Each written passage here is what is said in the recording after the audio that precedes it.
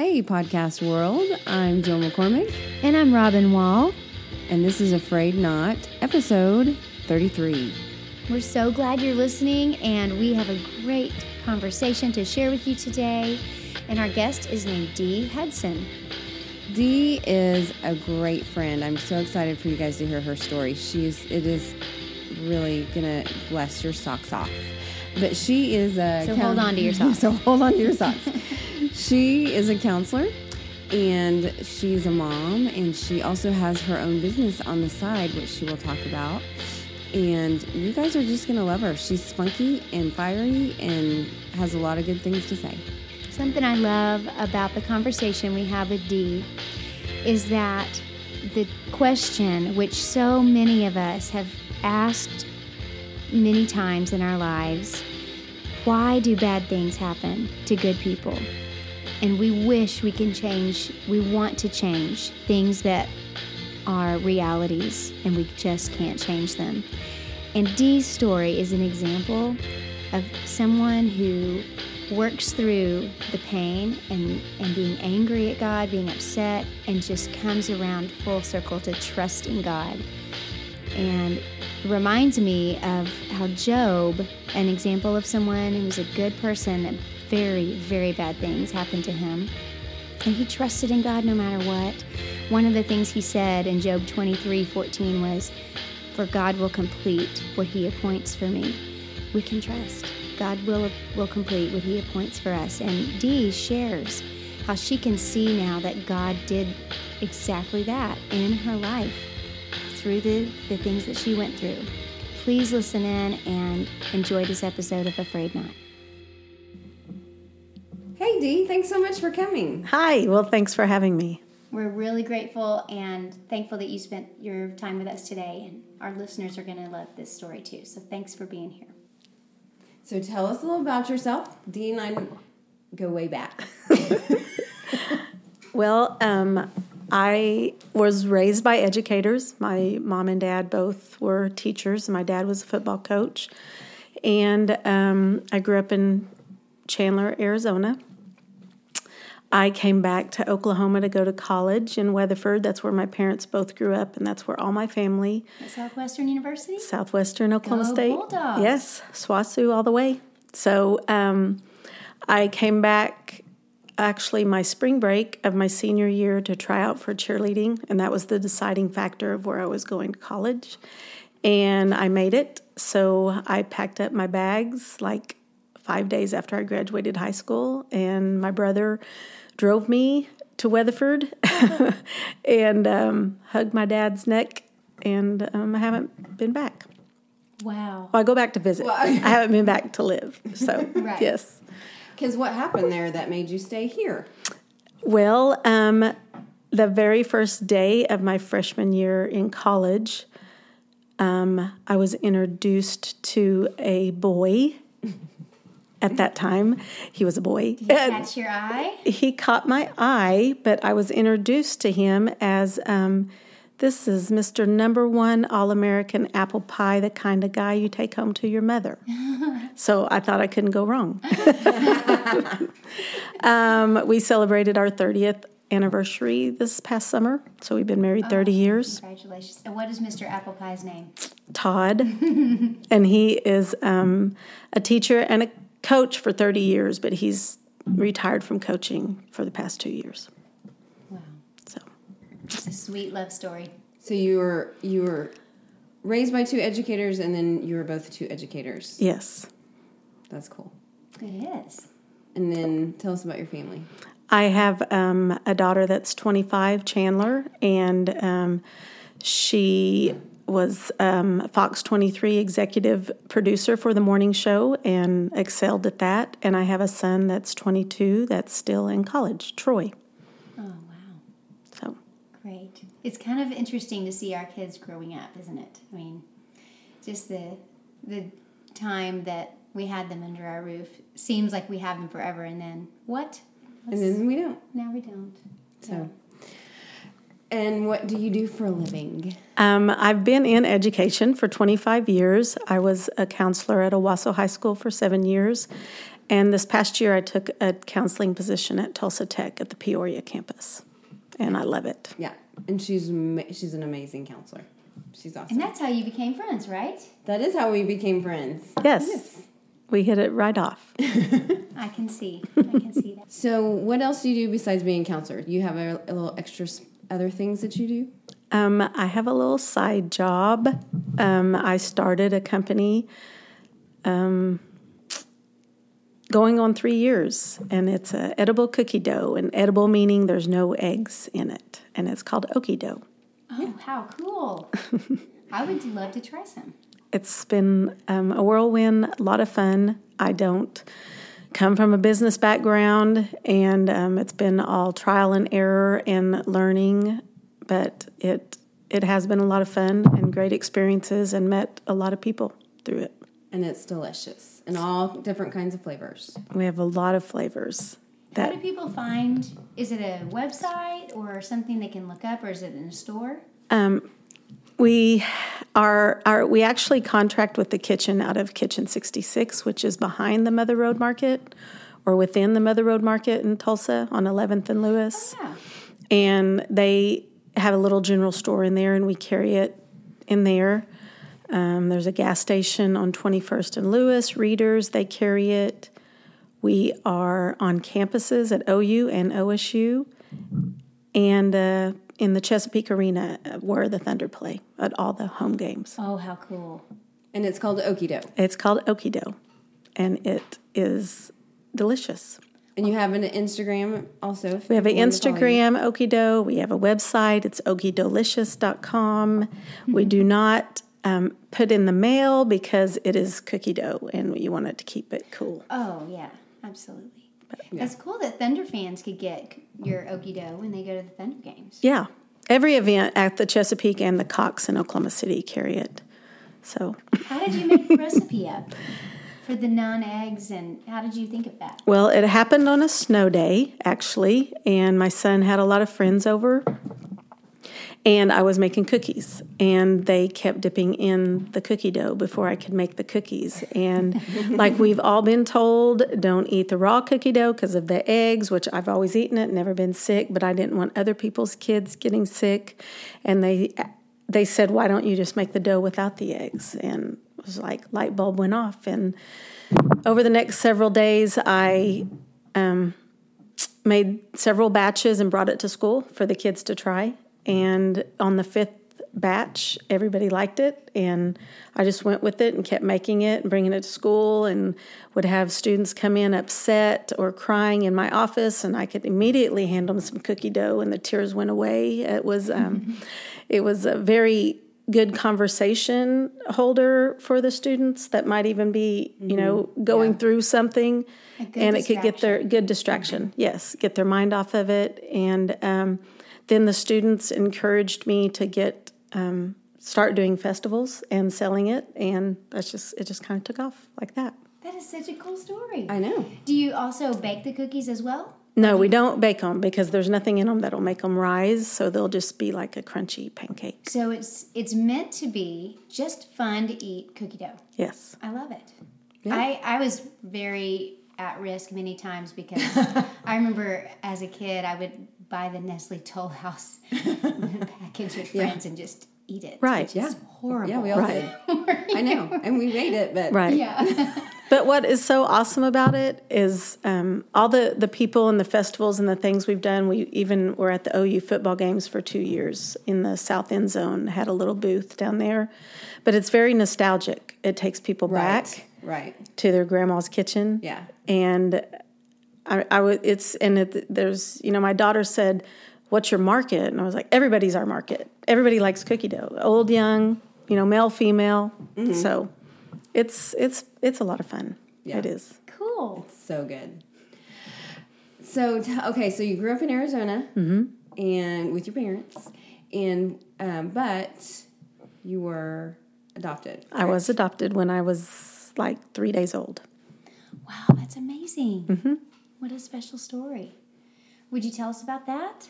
Sure. I'm sure you don't remember from being 3 No, days old, but maybe you've been told about it. what I call my parents, which I guess would actually be my adopted parents, but they couldn't have children. And 18 months before I was born, they adopted a boy. So I have a brother, but we aren't biological.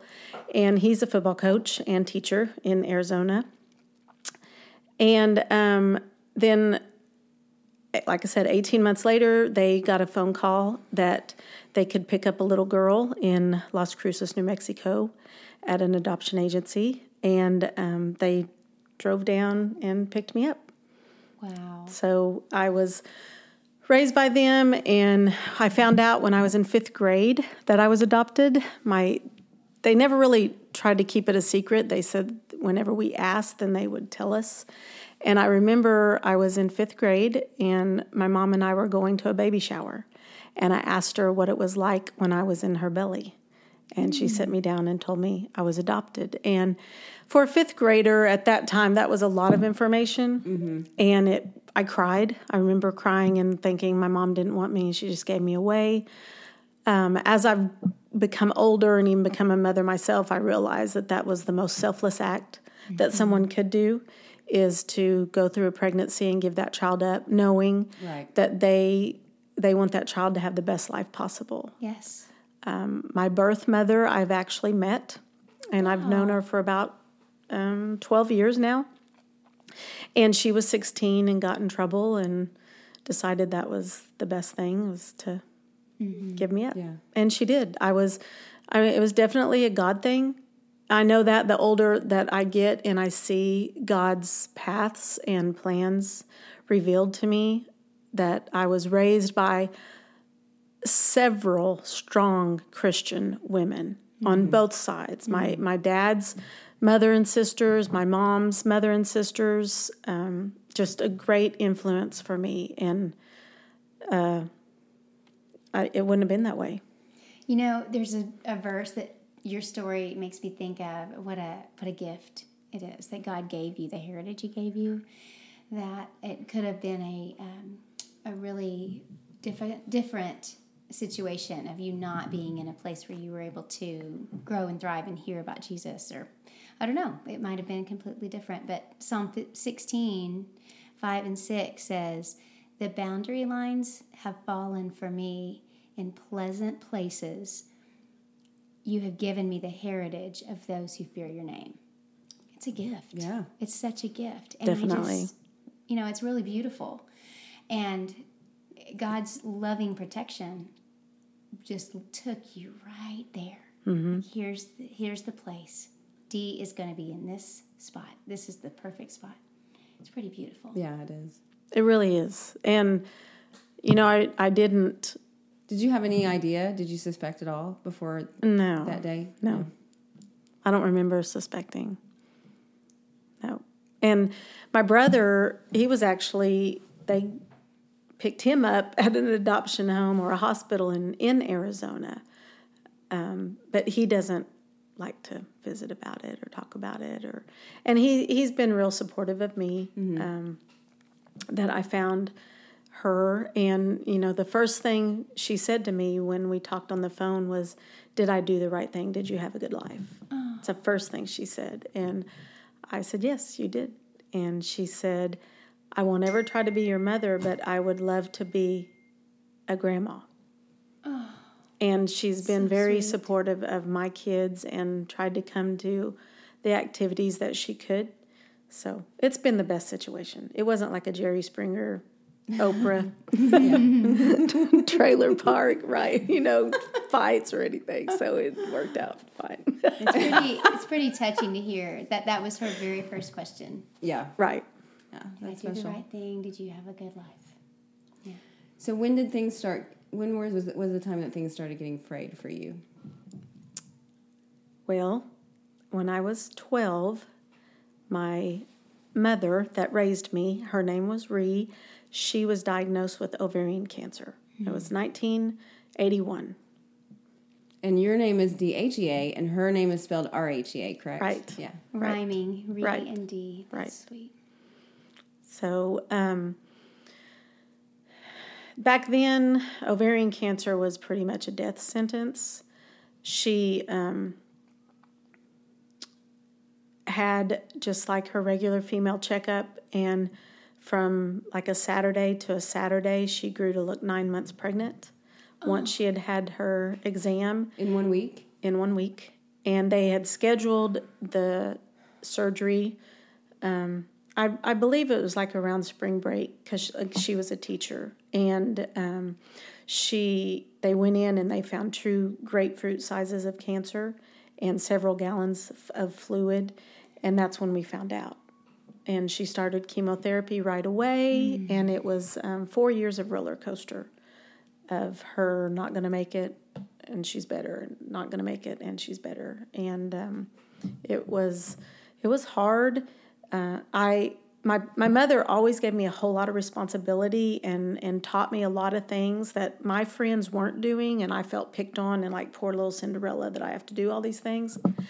But I think that, again, was God preparing, because when she got sick, I was able to help go get groceries. I was able to cook 1 or 2 meals a night, or, do some laundry. Now, I did shrink my brother's wool sweater to like doll size, but I learned, but that really can happen. It's yes. not just a cartoon. Oh, really no. Can. I was like, how did this happen? Like you pulled it out and it was a little bit easy. Yes, it was tiny. It would have fit a doll. Yes. So it was hard. And there were times that the doctors even said she won't make it through the night. And then she was up and around and great for 6 more months.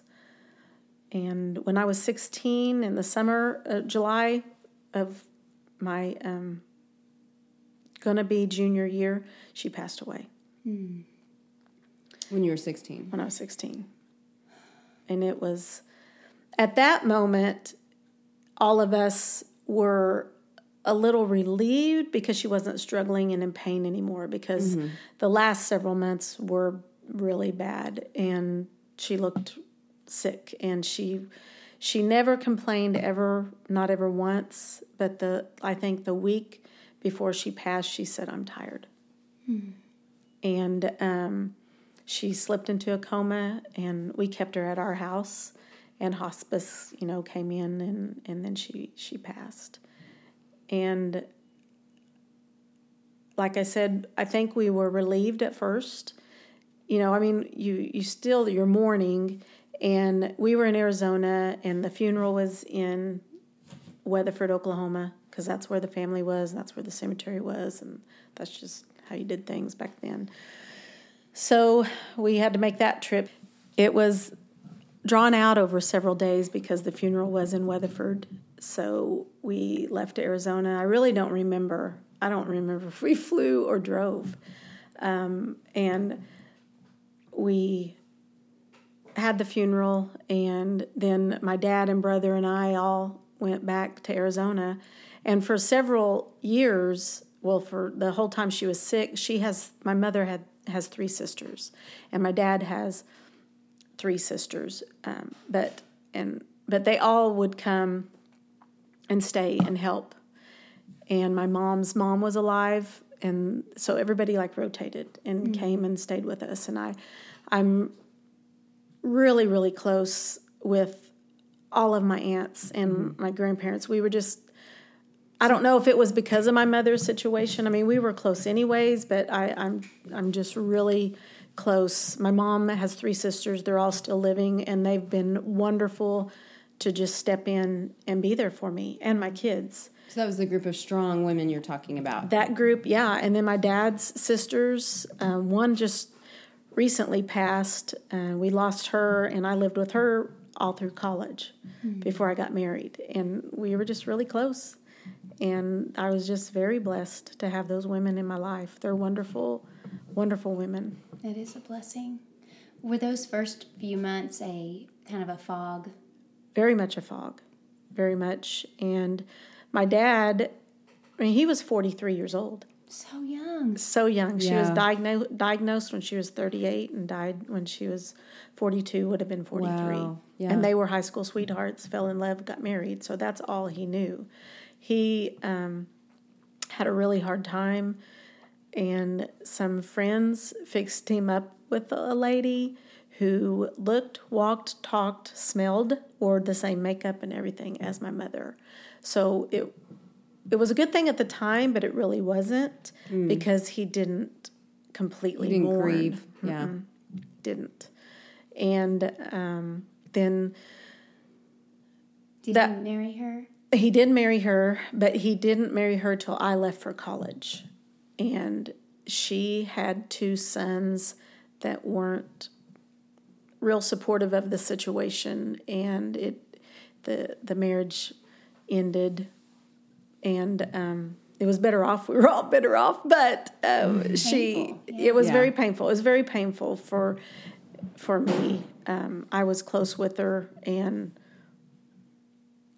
yeah, it was hard. It was a hard time. It was another loss. It was another loss. And then my dad had to, find an apartment, live on his own, because up to when he married her, he lived in the house we were in and had all of our stuff. And so we put it all in storage, and my husband and I drove out there and moved him into an apartment. We were going through the storage, going through all of my mom's china, all of our childhood toys, all our everything, and it was very emotional. Memory upon memory. It was horrible. Goodness. And my dad was a wreck. And I said, Dad, if we don't open these boxes, we don't even know what's in them. We don't even know what we're missing. So let's just call Goodwill and load it all up and get rid of it. And now, I wish I would have never done that, but we did. But that's what you had to do at the time. We had to do that. Yeah. We needed to start over, and we didn't need to go through that. Yes. Yeah. We found a box full of love letters when he was in the Army that my mom and him wrote back and forth. And he threw it across the room, and if it wasn't for your mother, we wouldn't be going through any of this. And it was hard to see your dad. Is that when he finally actually did grieve? Yes. So it just kind of prolonged it. Right.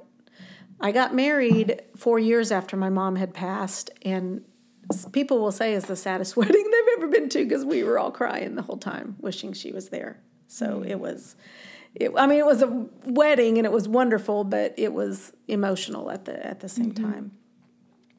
So I had a really hard time and was angry at God because she was a great mother. She was a great Christian. She was a teacher. She was an assistant, like youth pastor, helped with the kids. So all my life and my brother's life, we'd grown up around youth groups and in church and involved in church camps. And it was all because of my mom.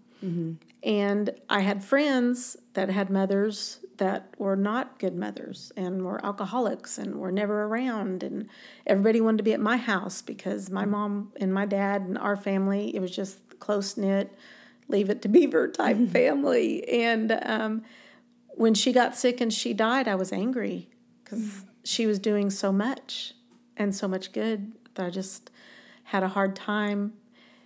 And when I turned 32, was really the worst birthday of my life. Worst year. People are like, 30 or 40. 32, because I was now beginning to live longer without my mom than with my mom. But at the same time, it hit me that was God's plan the whole time. Because had she not died, I would not have left Arizona. And I would have not met Todd. And I would not have went into education. And I would not be a teacher. And the very first years of our marriage, we were in Altus, and then we were in Frederick, and then we were in Duncan, and then we've come to Owasso. But we have been able to, as a couple, hopefully plant a lot of seeds, and our passion is kids and to serve them. And nobody goes into education to get rich. You go because you love kids. No, I am making millions. Loaded. Millions. And yes, so we've done that together. I mean, it's been a big, huge part of our marriage, and we've stayed up late nights, praying for kids, praying with kids, opening up our home to kids, serving meals. And there were some instances in Frederick with some kids that needed us.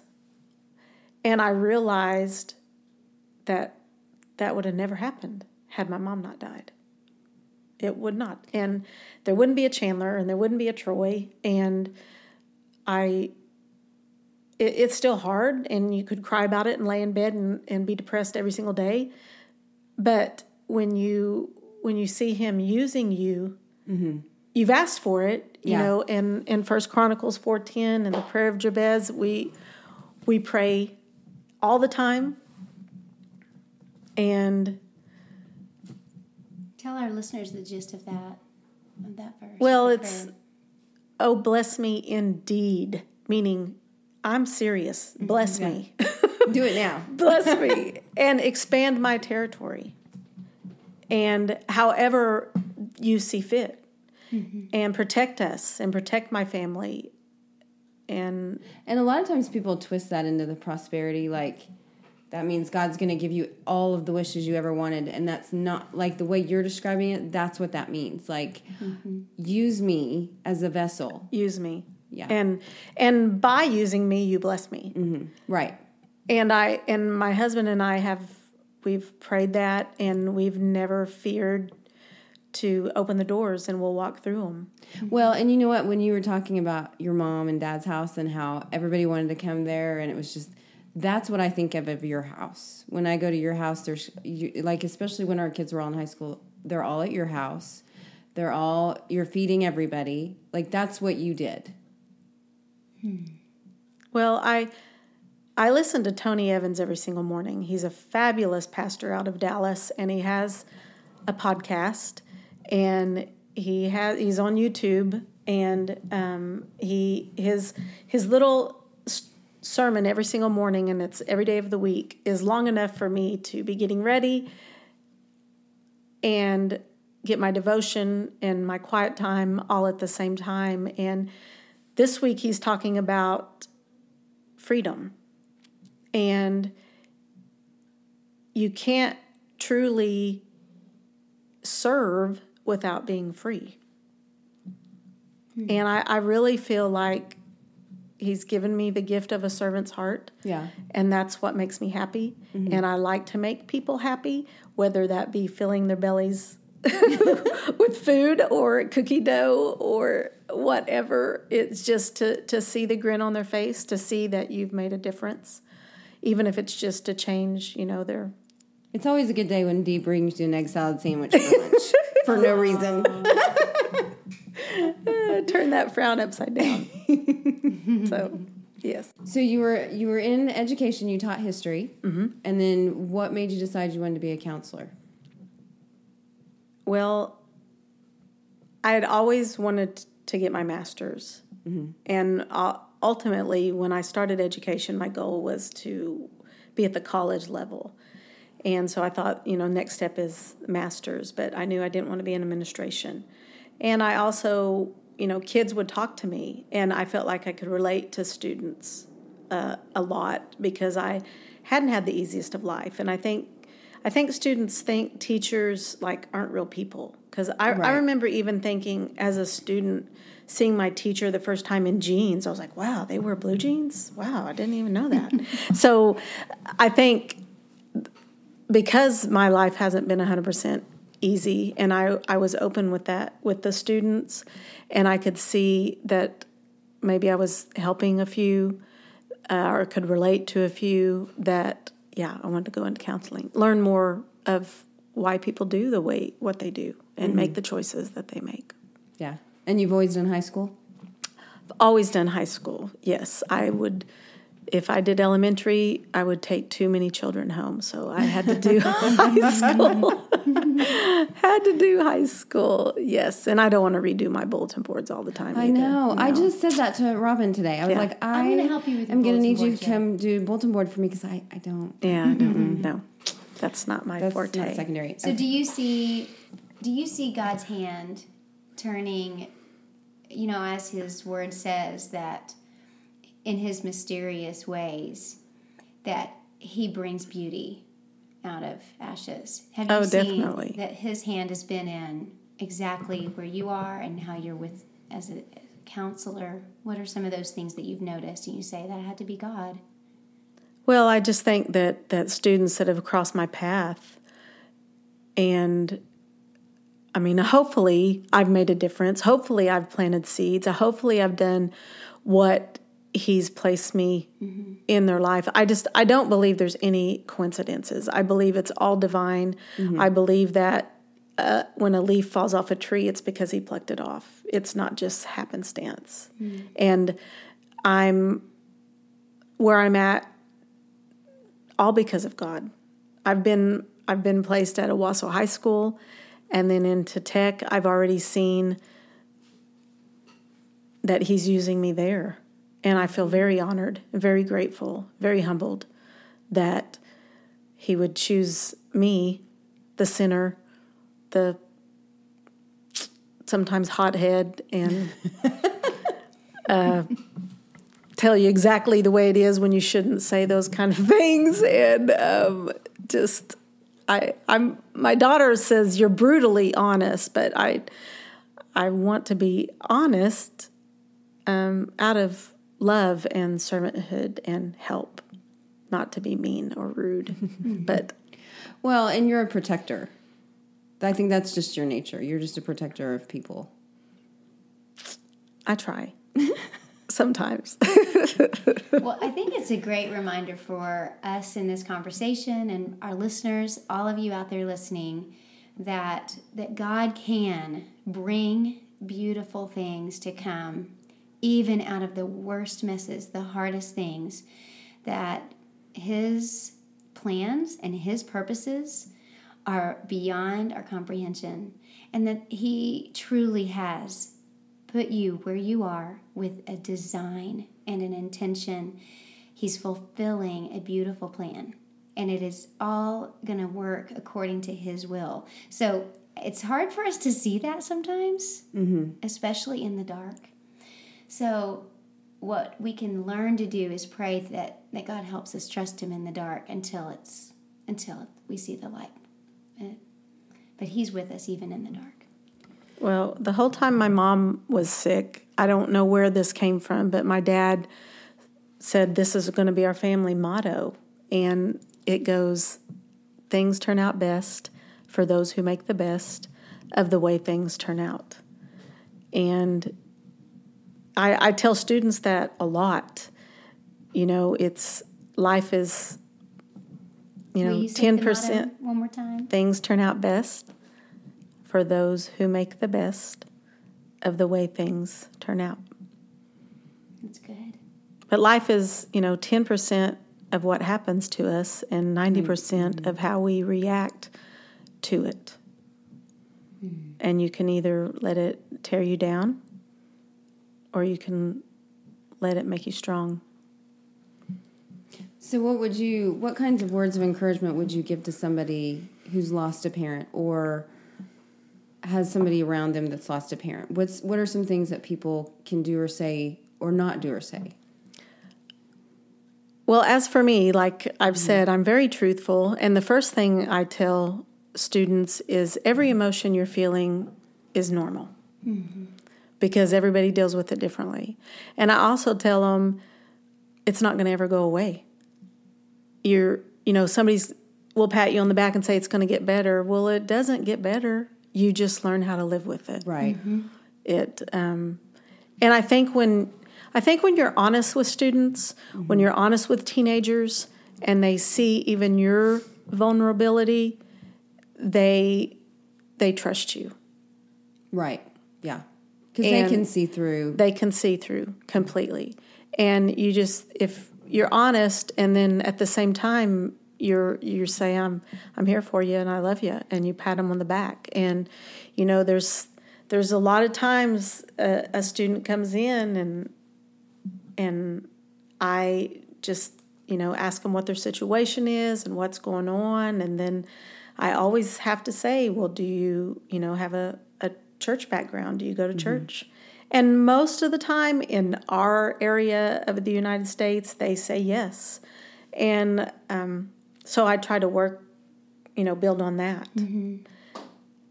In the occasions that they say I'm not sure, then I have a website that I always go to and pull up a video and we watch it together. And it's called IamSecond.com. And it has a lot of real life testimonies of famous people and athletes and musicians. And it gives their testimonies and their stories that they're as normal as you and I. And a lot of times kids can relate to that. Right. So I use that a lot. Any other resources or things you want to share? We'll link the Tony Evans podcast in the show notes. What's the name of that podcast? Just Tony Evans. Just Tony Evans. Yeah. Any other things? Any books or things that have helped you, or something that you would recommend to someone? Praying for your adult children. And Bobby Bones. Fail until you can't. Oh, that's Bobby Bones? Mm-hmm. It's awesome. All right. We'll link all this. So what's next for Dee Hudson? I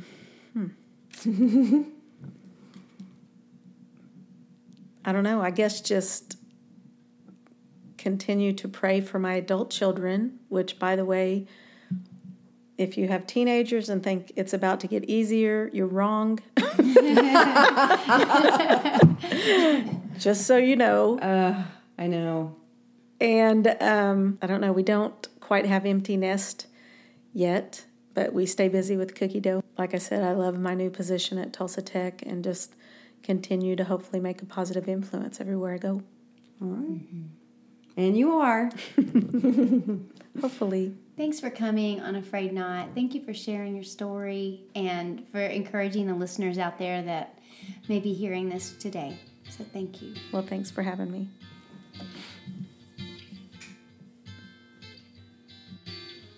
Guys, wasn't that amazing? I adore her. So one of the things that I wanted to quote that she said was her family motto is, things turn out the best for those who make the best of the way things turn out. And that is all that needs to be said. And you know how we mentioned Psalm 16, 5, and 6 in our episode, that we really can see the blessing of the boundary lines God has put in our lives. The boundary lines have fallen for me in pleasant places. You have given me the heritage of those who fear your name. And the beauty of the fact that God planned for Dee to be in her family before she was born. He knew that she would be in the family He placed her in. And you listeners today, God knew exactly where you'd be. And the Tony Evans quote that she shared, that Dee shared, says, you can't truly serve without being free. So just remember, it's for freedom that Christ has set you free. And when you accept what He has for you and serve others with joy, you're going to be living in a life that is filled with purpose. We're so glad you listened today. We hope this encouraged you. Please remember to rate and review and subscribe. When you rate and review our show, it helps bump up our listenership. So please be sure and do that. And we will be back with you again in 2 weeks. See you then. Bye.